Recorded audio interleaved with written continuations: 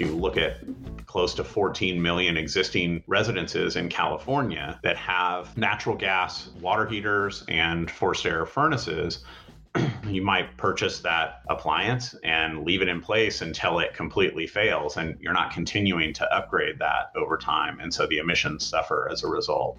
How do we decarbonize our homes and reduce indoor air pollution? I'm Ethan Elkind, and this is Climate Break. That was Dr. Steve Cliff, Executive Officer of the California Air Resources Board. It's the agency that regulates California's air pollution and carbon emissions. It recently adopted a rule requiring that only zero-emission space and water heaters be sold in the state by 2030. Dr. Cliff says that because of how long these appliances are used, investing in them now is critical to ensuring a cleaner future.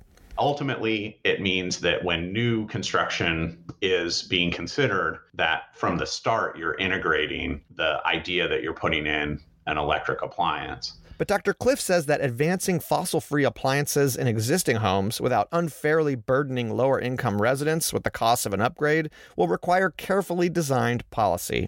In implementing this type of rule, we're going to have to really think about, for existing buildings, how do we address this equitably? How do we ensure that those benefits get to who needs it the most?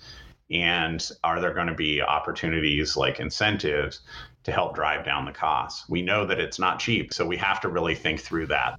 To learn more about how to decarbonize buildings through clean appliances and to hear our full interview with Dr. Cliff, visit climatebreak.org.